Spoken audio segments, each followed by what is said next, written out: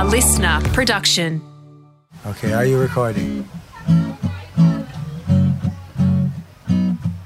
Hello, legends. Welcome along to episode 138 of the Howie Games Part A, starring a superstar of Australian swimming, Stephanie Rice. Stephanie Rice, half a body length in front of world time. She's got 7 metres to go. She's going to get another world record. She takes the IM, the 200, and the gold medal, and the world record again.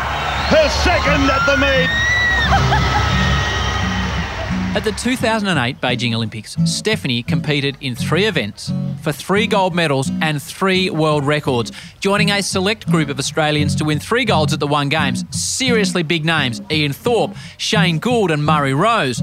Steph, well, she did all this at the age of just 20. This is a story about what it takes to dominate an Olympic Games, then how to adjust to the fact that your athletic career is finished at an age where most people are only just making their way in life. What comes next? So you search and try to find, but you don't know where to go. So many thoughts flood through your mind. You're confused and want to know. Mystery, what is to be? So much more than meets the eye. Listen to me, time is your key. You will find out by and by. As you're about to hear, Steph is a vibrant, fun, happy, very open person who has packed a lot into her life so far. Enjoy the story of Stephanie Louise Rice, OAM. So when you search and then you find, and know just where to go, and thoughts that once used to cloud your mind, you see clearly and now you know. Mystery, what is to be revealed in King Selassie. Come on, children, trot with me. We want to reach Mount Zion. Welcome to the Howie Games. Look at the smiling face coming to me from Queensland. Triple Olympic gold medalist, has done so much in her life and learned a lot of lessons along the way, and it is a true treat to see her. While I'm down here in lockdown, she's living the dream, which is fantastic. Stephanie Rice joins us on the Howie Games. Steph, wonderful to see you. How are you going? Thanks, Howie. I'm good. It's a beautiful day in Queensland. We're not in lockdown, so I really have nothing to complain about. It's funny, isn't it? People that are not in lockdown, you know, these days in the modern world, are like, oh, I'm so sorry you are, and it's a privilege not to be, etc. But it's not. It's not a privilege to live your normal life. And others are like, oh, wow, you know, it sucks that you guys aren't in lockdown. Well, it doesn't. It's cool that you're living your life, and we will be soon, I reckon. Yeah, I know. It's just such a crazy time with all of that as well, especially with social media, right? Because it's like you can just post yourself going for a walk and people are like, have some more respect for people in lockdown. And you're like, oh my God, it's like a lose-lose.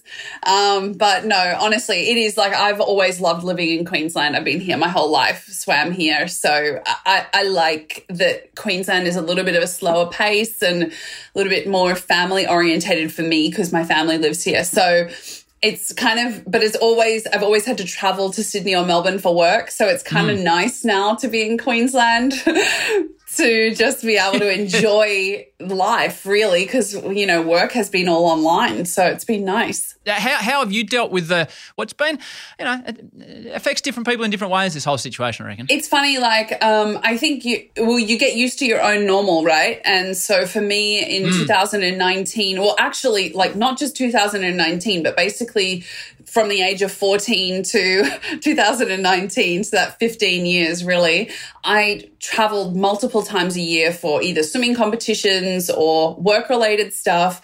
So I was on a plane in 2019 away for maybe 6 months of the year, and I was used to that like go lifestyle of almost like working when I was away for a project, and then I would come back to Queensland to rest and then go again. And I loved that. And I love the intensity and the freedom and adventure. And so when I couldn't travel, like with the start of COVID, that really threw me because it obviously it was a work-related aspect to traveling that I missed, but also just missed the freedom and that expansiveness and that adventure. Yes. And I felt trapped, even though we were like not really struggling with lockdowns or anything. It just, I missed that part of myself that kind of makes me feel alive.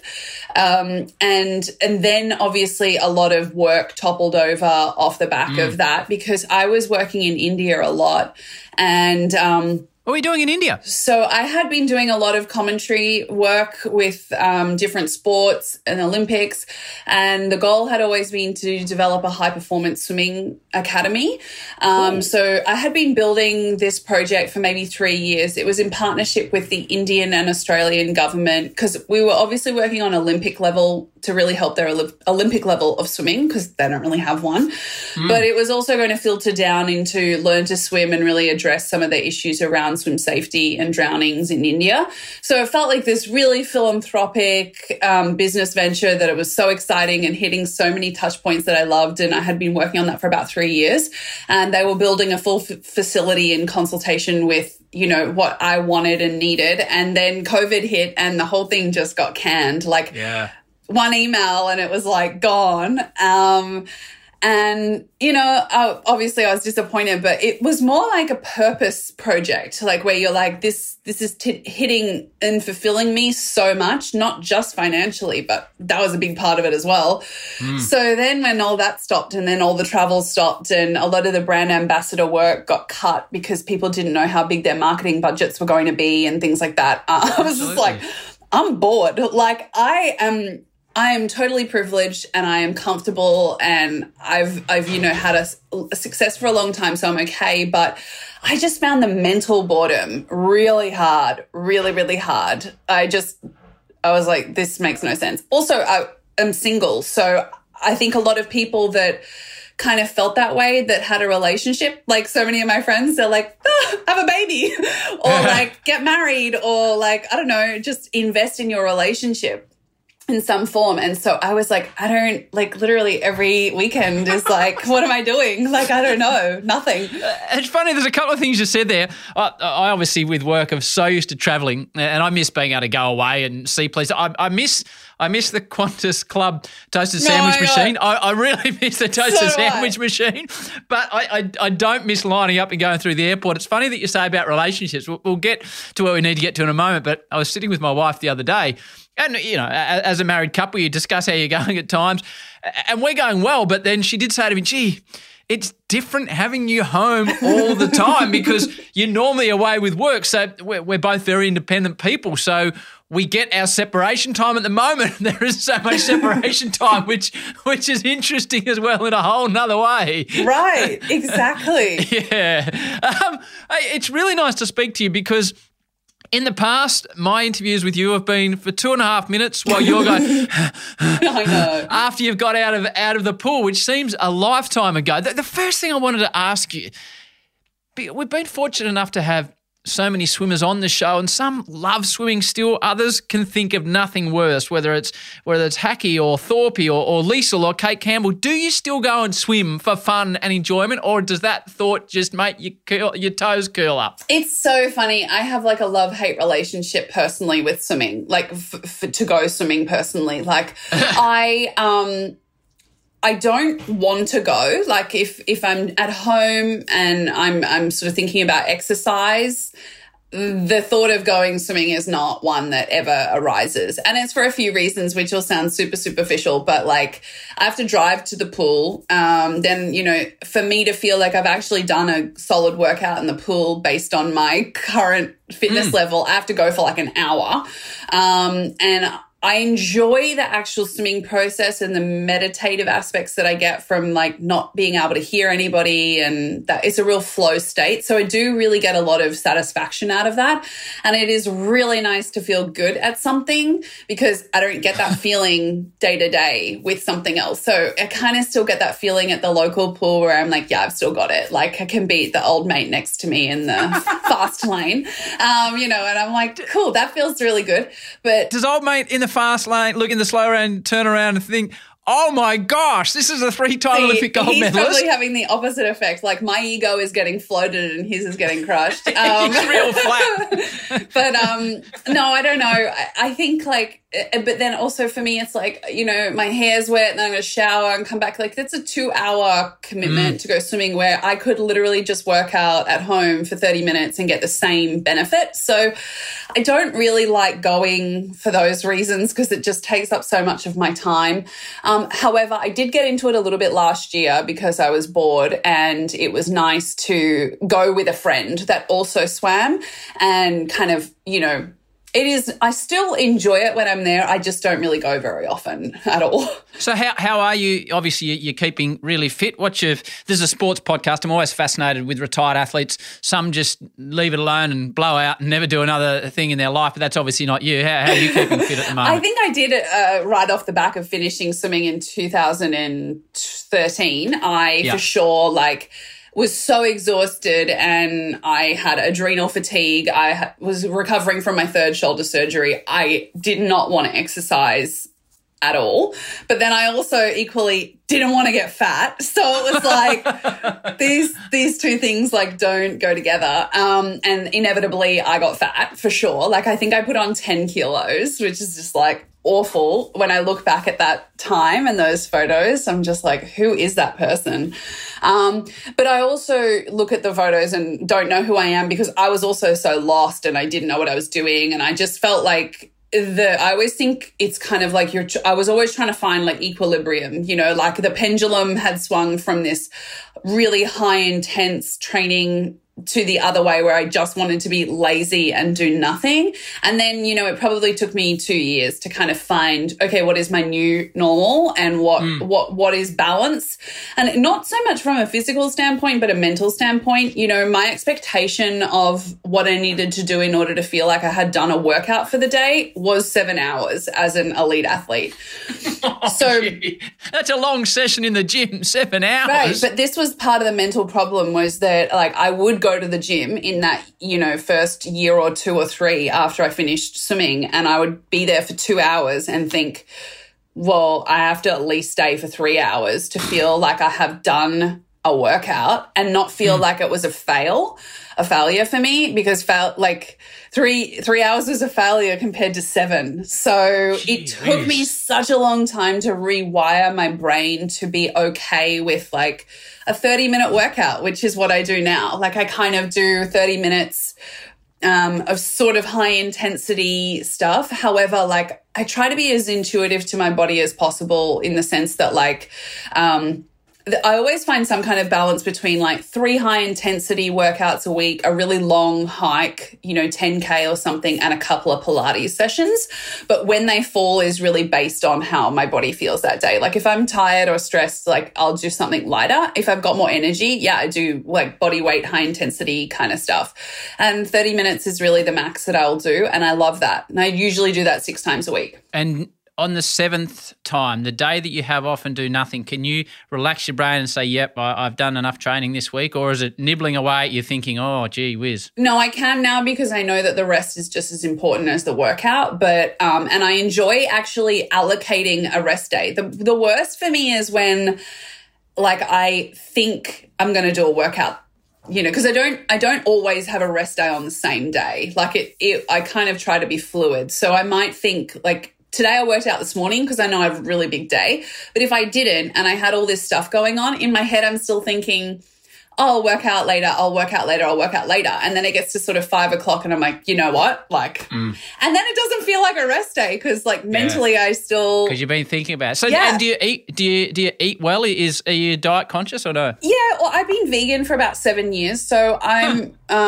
always say that I'm 98% vegan, because the vegan community can be really polarizing. You're either super extremist, and I love supporting plant-based options and lifestyles, and I truly am. I would never touch any meat again, but there's things like little bits of dairy or egg or whatever in birthday cakes and muffins that I'm not going to be that person. I don't want it to ruin my lifestyle, in a sense that if I'm at a family gathering for somebody's birthday, I'm not going to say oh, I can't have that because it's got an egg in it. I just don't want it to be that way.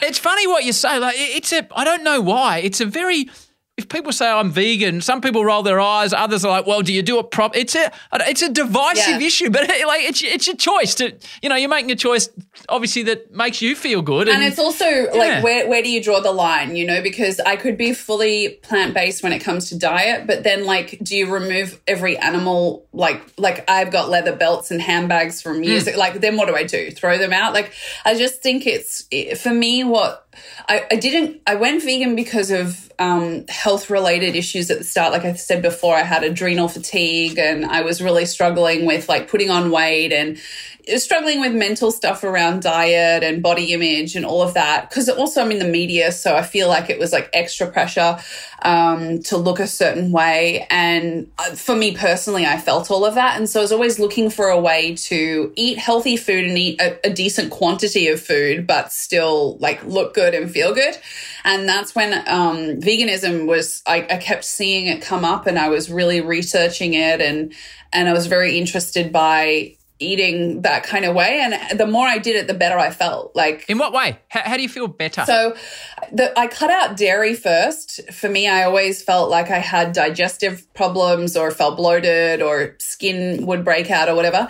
And then the minute I sort of really cut out all the dairy, I really felt better in myself. Like I didn't wake up still feeling bloated. I didn't get like, I used to just get even like indigestion and like, like, I don't know, just like uncomfortable feeling in my body. I didn't get that anymore. And I was like, well, this is amazing. And so that propelled me to like, why don't I try cut out like red meat? I've never really liked that. So cut that out and kept eating chicken and eggs for a while. And then I thought, okay, well, why don't I try to just really go fully plant-based? And I think the thing I liked the most is that, so I don't get sick. Like that's the biggest thing that I think I have loved is that I used to continually get like, well, as an athlete, I was like always on the edge of like getting some kind of sickness. You're just teetering on this like being broken all the time. And so I was always forever getting run down with like head colds or some kind of flu. You're constantly battling all this inflammation from the training and the intensity.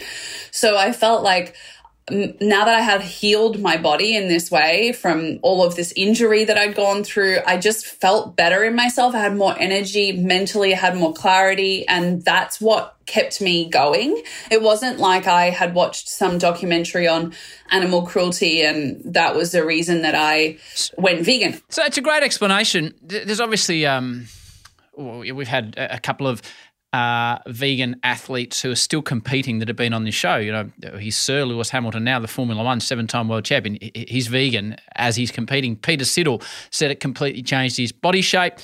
How do you reckon you would have gone, like the calories, those famous shots of old mate Michael Phelps like loading in pizzas and stuff. With the energy output, how do you think you would have gone as a vegan competitive Olympic swimmer? No worries? Yeah, I actually would have loved to have tried it because I think that's when, a lot of like you're using also people that are current as the role model for you can still be a high performer and be vegan. And I would have loved to have been able to do that, especially with the amount of stress that my body went through in the last year of my career with injuries and sickness. And I was just always trying to heal. I would have loved to have done that. I actually really think it would have benefited me more than hindered me. So we've wandered through all sorts of areas already. Sorry, but let's get... No, this is good. As I said to you at the start, it's very organic. It's just sort of whatever pops up. And you obviously have no problem talking, which makes my job easy. It's fantastic. No, you don't be sorry. It's good. It's so much easier when people have more to say rather than less to say. So tell me, how did you... I don't want to go through race by race, but how did you first get into swimming? Just as a kid, like learned to swim as most Aussies are, and just loved it. Like loved being in the water, loved as a kid playing in the bathtub, like just being in the water, really. I just felt like I could play. I had a lot of freedom. It felt free. And as a kid in primary school, I didn't have many friends. I was really, really shy, really insecure. And people always like look at me now and go, like, as if, because I'm almost the opposite of that now. But yeah, like I was a very shy, insecure girl that I didn't really have any friends at school in my year level. So I made friends with like 2 years below me because they included me and stuff. And so the water was always a place that I felt like home. I felt safe. I felt like I could just, because also like the feeling I love in the water is that, you know, your head is under the water. You can't hear anything. You're kind of in your own little daydream world. And so I felt like at a young age that made me feel like just like it was my place. Like I didn't have to worry about all this other stuff, and I loved it. And then I think because I loved it, I was good at it because I wanted to go and I liked being there, always being competitive as well. So I liked racing. And what's the first race you won? What's the first race you can remember winning? I don't remember. Like I really actually don't remember. The only reason I remember is because there's a photo of me in probably like grade 1 at the school swimming carnival, like running back with my first place like ribbon, like to show mum, like, Mum, like look what I got. Yeah. The blue ribbon, the blue, not the red or the green, the blue. I mean, nowadays you have like a multicolored one because we don't hand out first, second and third. Like everybody wins now, Steph. Everyone gets a blue ribbon, but listen to the Emma Carney episode of this show and you'll get right. her views on that and potentially let's not go there. Well. And that's I remember that feeling. And I think for me, I very distinctly remember like not having the peer friends in my school and not being included in anything. And like at school when, you know, I remember they would pick us for, like they would pick a team captain within your year level to pick the teammates for who wants to be on your team. And I'll always get picked last. And then when I started getting good at swimming, I started getting picked like in the middle or towards the front because like I was going to be a valuable member of the team, not because they liked me, just because Steph's good. So like we'll pick her. And that made me started to feel really like included and a part of it and like validate who I was and that I needed to also, you know, be good at something to be validated. And so I think that positive reinforcement that I was getting from my peers made me want to like do it more and get better at it. And then when I got a little bit older, like a teenager, I really felt like now I met people that were swimming that understood me and like we had similar goals and similar drive and passion. And I finally felt like I found my group of people. And I think naturally, obviously, when you love something, you put more effort into it. And yes. I just kind of kept getting better and better and better every year. And I loved it. And so, yeah, it just kind of kept going. We'll get to, at some stage, part of this conversation will be what happens when that validation stops, when you're right. not on the front page anymore, which, you know, it's pretty relevant at the moment, obviously off the back into the Olympics. But was there so many Olympians I'm trying to think off the top of my head. I know Sally Fitzgibbons talked about watching Kathy Freeman and wanted to go to the Olympics. Was there an Olympian for you that fired you, that thought, right, this is where I want to go? Yeah, Susie O'Neill. The great Susie O'Neill. Yeah, and there were a few reasons. Like, I think I was the right age. Like, I was sort of 12 and she was winning Olympics. It's over. O'Neill's in front. She's feeling the pinch a little bit. Paul is drawing closer. About 20 metres to swim. O'Neill still in front. Susie O'Neill. I doubt they'll catch her. Morikova coming again. O'Neill's in front. On top, down under. Susie O'Neill goes into touch first. O'Neill wins a gold medal for Australia. So, like, I just was at that age where I would have consumed anything that was swimming. Obviously, I gravitate towards a female, I think, too. And I loved that Susie, she was obviously successful in her swimming career, but she also was, like, cool and fun and quirky and doing stuff out of the water that I really was inspired by, like, you know, seeing her on like commercials or on like cereal boxes, and she was pretty and fun, and I just remember thinking like, oh my gosh, what she's doing, like, I want to do that. And I never wanted to be Susie though. Like, I was always like, I knew from such a young age, like, I wanted to be me and I wanted to do like things in my own cool way. But Susie was the closest, like, when I saw her, it was like, that's possible, and she's like the person that I want to sort of emulate in some kind of way. And I think it's really interesting given, you know, what I've done in swimming and out of the pool as well. There's a lot of closeness tied together with that. Yeah, absolutely. In the swimming pool and in the corporate world as well, I guess there's plenty of links. So as a youngster, we're blessed that we have a lot of young people listen to this show with their parents, and they find various inspiration and motivation from it, which was really, really cool. At what age, if you want to be an Olympian as a swimmer in your day with your training regime, at what age does it really crank up and become all-encompassing, and what is all-encompassing at that stage?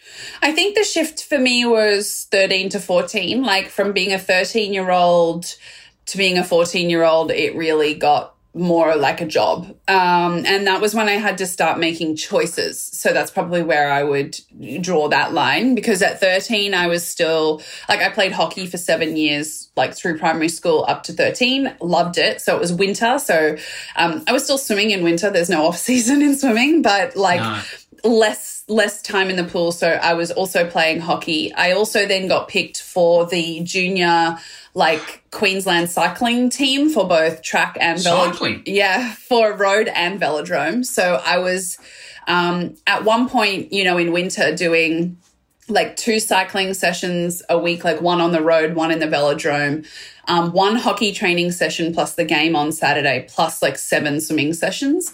So I literally was exercising every morning and every afternoon, like before and after school. And then on Saturday I would go swimming, and then I would go play my hockey game, and then I would like go home. How are mum and dad going at this stage? Drop you to and from? It's a taxi service. Seriously, mum was just constantly driving me around places. And but I loved having that diversity. But at 14, that was the year that it was like, hey, Steph, we need you to do, like, instead of 7 swimming sessions, you need to really be amping up to 9. And you can't really risk injury with hockey. I had fractured my ankle, like, in hockey. So it was like, you can't risk this kind of stuff with the swimming. So we might need to give that a miss. And with the cycling, they were like, you need to move from 2 sessions to 6 sessions. And like, I don't have enough time to do all of this. So that was when I really chose swimming and chose to prioritize that as I always knew it would be swimming, but I had to really start cutting other stuff away to really focus and channel that energy towards just swimming. And that's when I saw the biggest results as well. And that was really like, I think that was an important age group for me, because at 12 and 13, you're sort of finishing primary school, and most often it's the parents that would be leading that drive. You know, the parents have made the choice for you to do swimming, and you've probably still done it from school and learned to swim, and you're doing some squad stuff. But at 13, 14, you have so many more options now, you know, and things become more important. School becomes more important. Social life becomes more important, other curricular activities. And so it's that age group where a lot of the people that have kind of just been like doing it will fall off and focus on something else. And it's the year that you could make the biggest cut through as well, because so many people stop, and so you can really like push through. And that's what I did. That was a really big, like, I really improved a lot and made, like, from sort of coming 12th or 13th in Australia for my age, like I was winning 6 gold medals the next year. Back to Steph in a moment. Next up on the show, an episode I couldn't recommend more highly. It floored me chatting with this gentleman. It features triple Paralympic champion Curtis McGrath. When serving his country in Afghanistan, Curtis nearly lost his life in an explosion.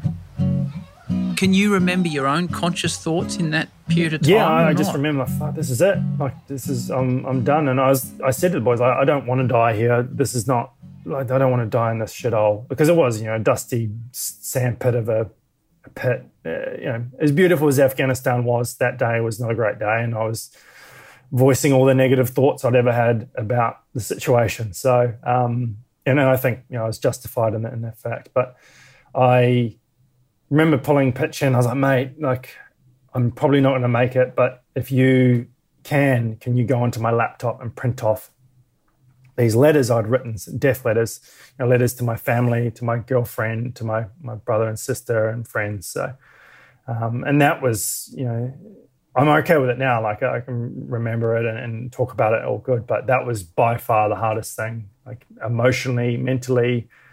I've said my physical difficulty in the past, but yeah, it just heart-wrenchingly difficult to do and say. But thankfully. And I asked you earlier on about fear.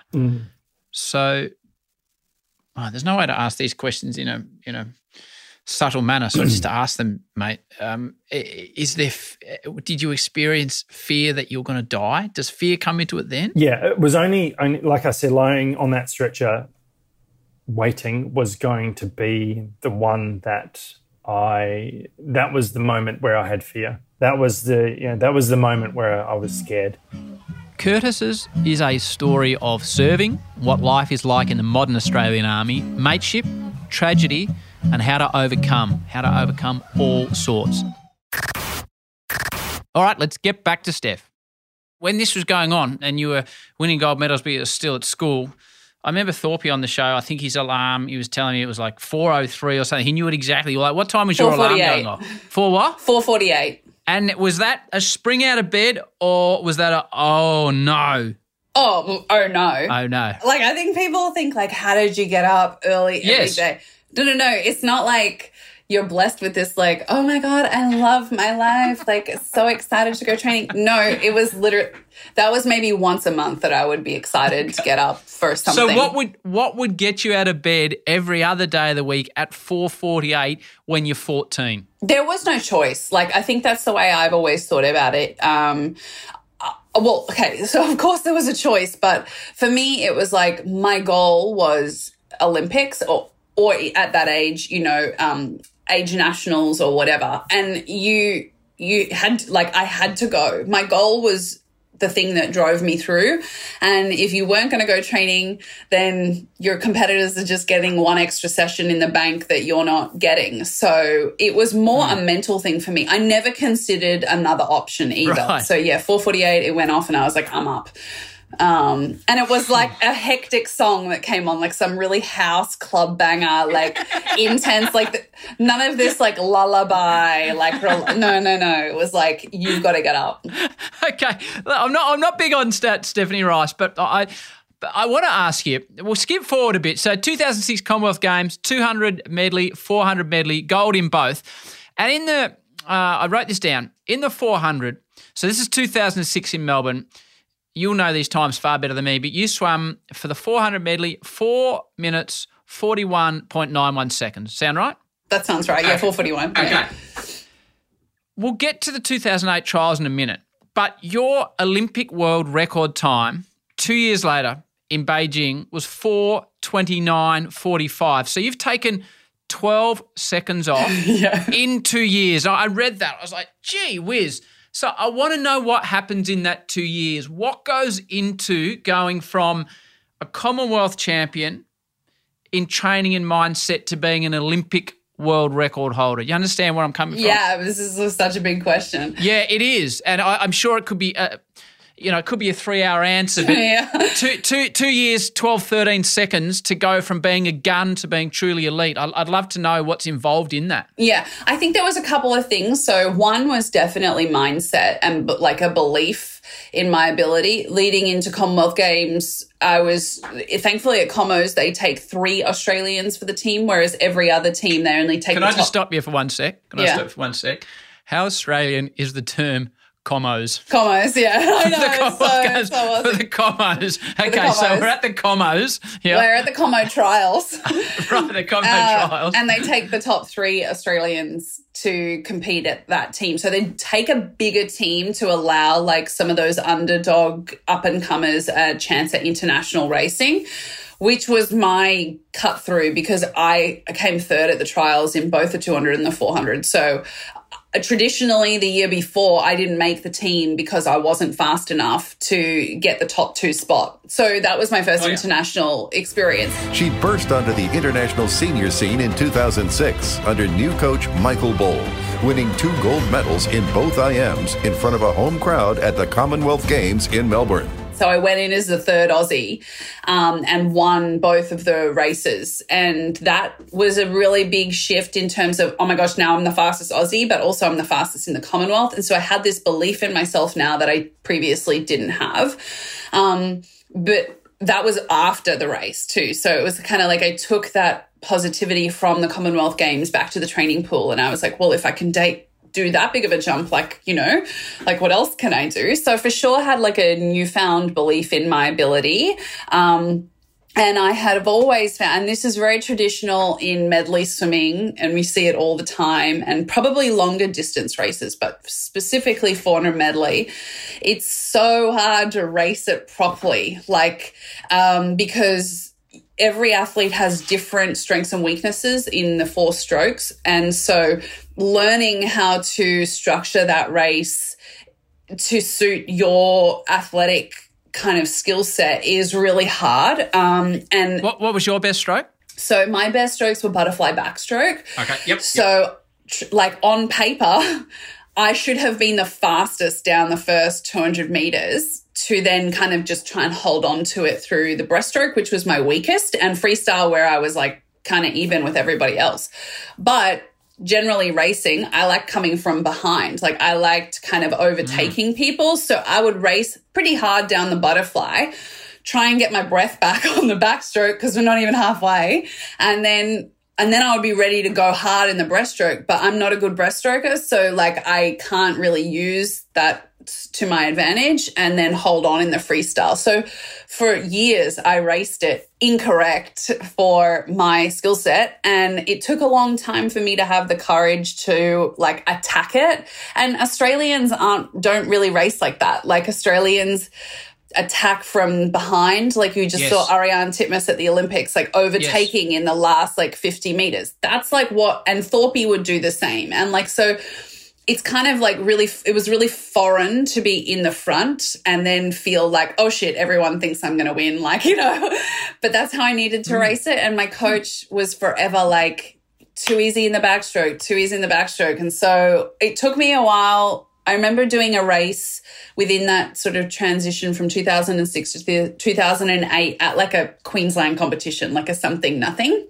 where I was like, okay, Steph, just go out like as freaking hard as you can in the first 200. If you die in the ass in the last 200, like whatever, like just get used to like what that would feel like to go really hard down the first 2 strokes. And so this is the first time you've really had a crack at the new approach. Really had a crack at it. And I was like, oh, actually, like that felt good. And I didn't hurt as much as I thought I was going to hurt. And I still was able to like hold on in the freestyle. And it really wasn't until the Beijing Olympic trials where I had like a proper go at it, where I had a really big training block. I knew I was training faster than I'd ever trained before. I was doing PBs in training. I was stronger, leaner, fitter. Diet was like things were working for me. So I knew I was on course for a good time, but I hadn't raced in maybe like 12 months. So I was like, I don't really know like how good I'll be or like what it's going to look like. And so I remember doing that 400 medley on the very first day of the Olympic trials and being nervous as shit.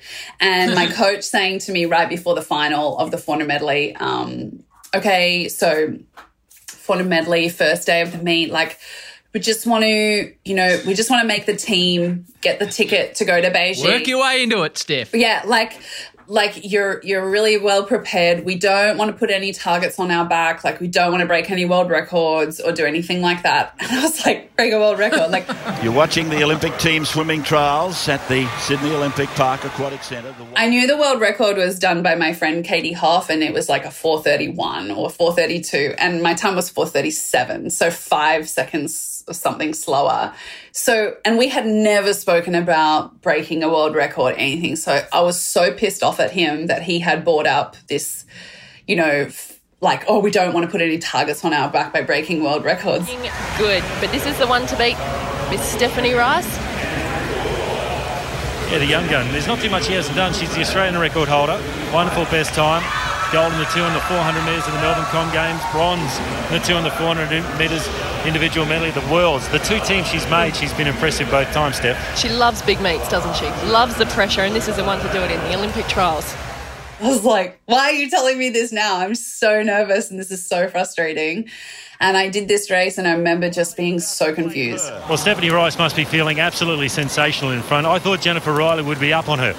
Going into the breaststroke leg, when you're doing your strategizing, getting ready for your race, you sort of have a bit of an idea where people are going to be. Well, she'll be totally surprised, Stephanie Rice, when she looks underwater now, looks back all the way down to Jennifer Riley. Where is she? She's gone. I don't know what's happening in lane number 3 for Jen, but she's just not there. So Stephanie Rice will be feeling absolutely magic out in front.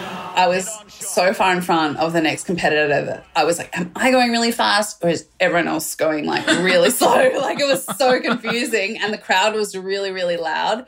And I'm like, yeah, but it's Olympic trials. Like maybe this is what it's like. And like when I turned around and saw the scoreboard and it was like world record, I was like, oh, fuck. Put the name in lights. Stephanie Rice breaks the world record. So what is that feeling when you turn around and you see WR? When I still see my reaction, it's still like complete shock. Like I was as surprised as everybody else because I had never thought about it. I had never thought that I would go that fast or even break it. Like I hadn't ever considered breaking a world record. Most people are close enough to the world record that they're like, let's try and shoot for the world record. Whereas... Well, you chopped 5 seconds off. Yeah, I did like a 5-second PB. And the commentary of that race is such gold because the commentators don't catch on to the fact that I'm ahead of the world record line until like the last 100 metres of the race. And so I can hear the commentators being like, oh, she's doing a good job, like thinking like whatever, just another race. Stephanie Rice, commanding leader, into the final discipline.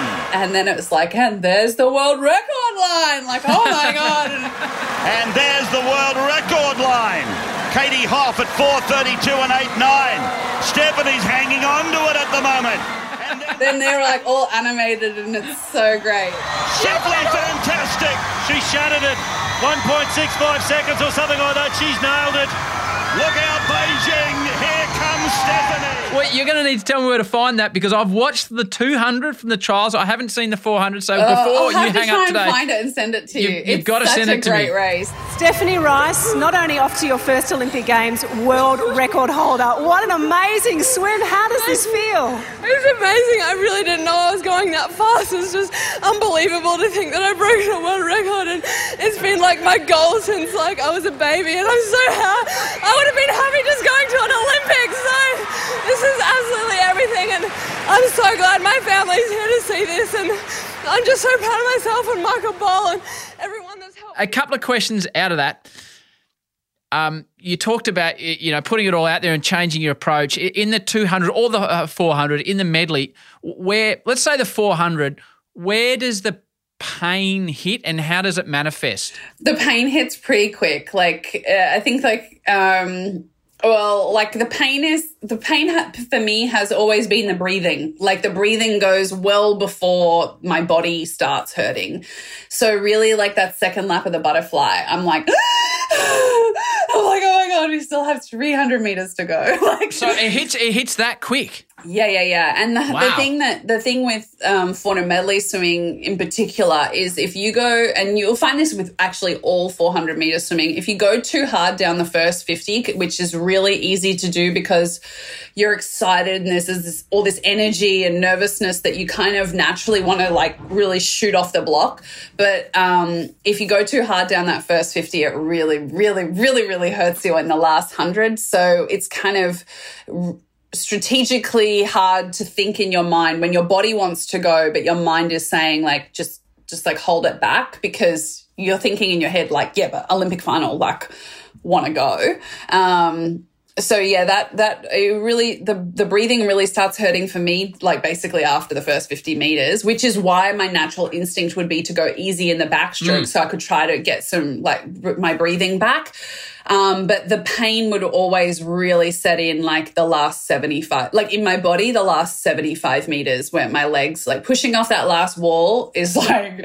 Describe the pain, like what's hurting and how's it hurting? So I think the thing that I was feeling like in the last 50 meters, like pushing off that wall for the last 50 of a 400 medley feels like, I don't know what the amount of reps would be for people, but like maybe if you had done like 70 burpees and like that last, you know, when you're trying to get up off the ground off the last one where your legs are just like burpees. Feel like they're They are the worst exercise on the awful. planet. And you're you're totally hyperventilating in your breath. Okay. And it feels like your legs are going to just like collapse underneath you, like, and they're jelly and shaking. That's what my legs would feel like pushing off the wall. The 2007 Australian champion defending her title. Now she's got to find something on the freestyle leg. She's only 0.2 in front of world time, but she's doing as well as the world record line still. She might be doing better than it.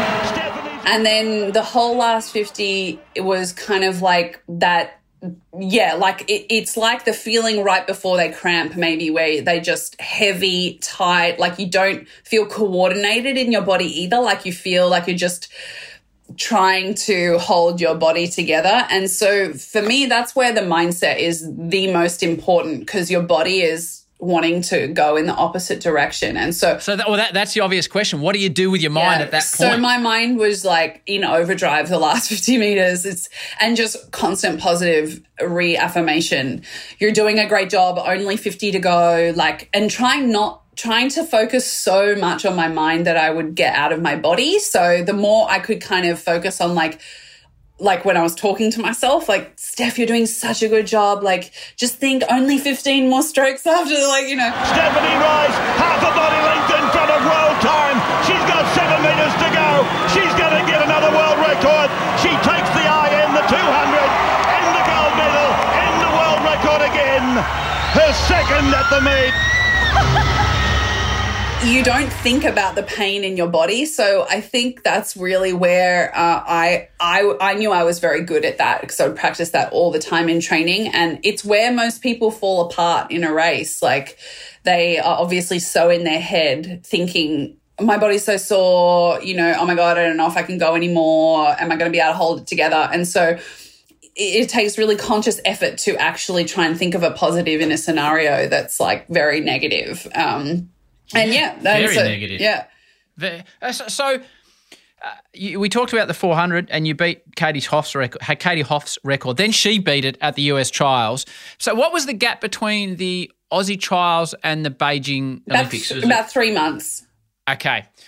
So now, this is what I really want to talk about with you. At that stage, for that 3 months, you've broken world records. I've worked it in the media long enough to know if you're working on Olympic coverage, you sit down with a production team, whether you're a producer or a reporter, whatever, and there's a big list on the whiteboard.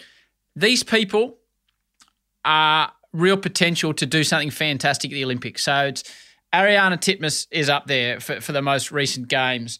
There's a long list that Stuart McSwain, the runner, is up there. Right, how are we going to do stories with these people? And this is where the media machine really starts to amp up, and your name becomes everywhere. You're on the TV, you're in the paper. How is Steph Rice dealing with the fact that she was a swimmer and now she's going into the Olympics as a potential, that expression that we use that does my head in, a potential golden girl? I was loving it. Like I said about Susie, I loved that she was doing stuff in the media, and that she was more like, she was a swimmer, but she was getting this, extra coverage. Like, I remember as a kid, I loved like modeling and photo shoots and stuff that I never would have been able to do that had I not been a swimmer. So when that media storm was starting and I was getting asked, like, can we come do a photo of you before training, and can we come do a TV interview? I was like, TV? Oh my God, like, this is so exciting. Like, I loved it. Like, I really loved it. And that's a great answer. It's a great answer, Stephanie. It's very exciting. Something we've never done before. So I'm really looking forward to it. I think it's going to be a great shoot. And do you think he'll make a good model? Oh, definitely. Look at him already, he's blushing. I think my coach was more like the opposite. My coach was like, let's not, build up too much hype. In saying all of that, like I loved all of those things. However, when the journalists would ask me, do you think you're going to win a gold medal? That I hated, because I now hated that there was this like expectation in an environment. Like, of course I wanted to win, like, duh. But, the Olympics in particular is the most, like, uncontrollable environment. So you cannot put an expectational outcome on it, because, like, literally anything could happen. And so many things were outside of my control that I couldn't do. All I knew I could control was my preparation, how I felt on the day, and how much like guts I brought to my race. That was literally it. And I knew if I touched the wall at the end of my races in Beijing, and I literally could hand on heart say I couldn't have done any better in the whole preparation and the race itself, then that was a success for me. And so I always alluded away from, I never have ever said in any interview ever, I'm hoping to win or I'm hoping to whatever this result that, may or may not happen. And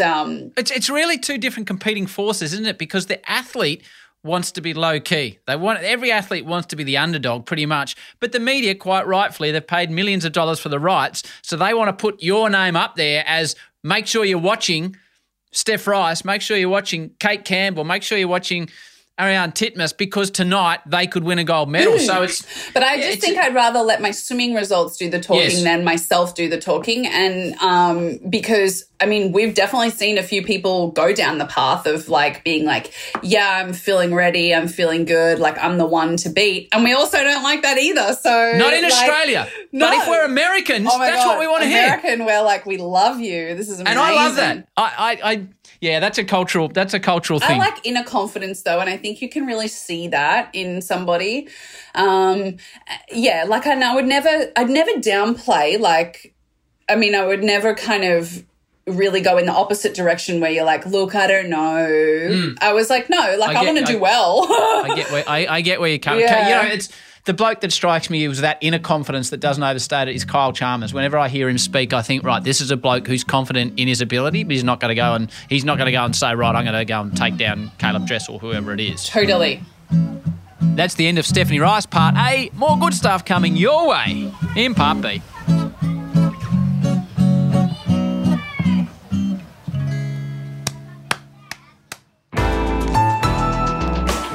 Listener.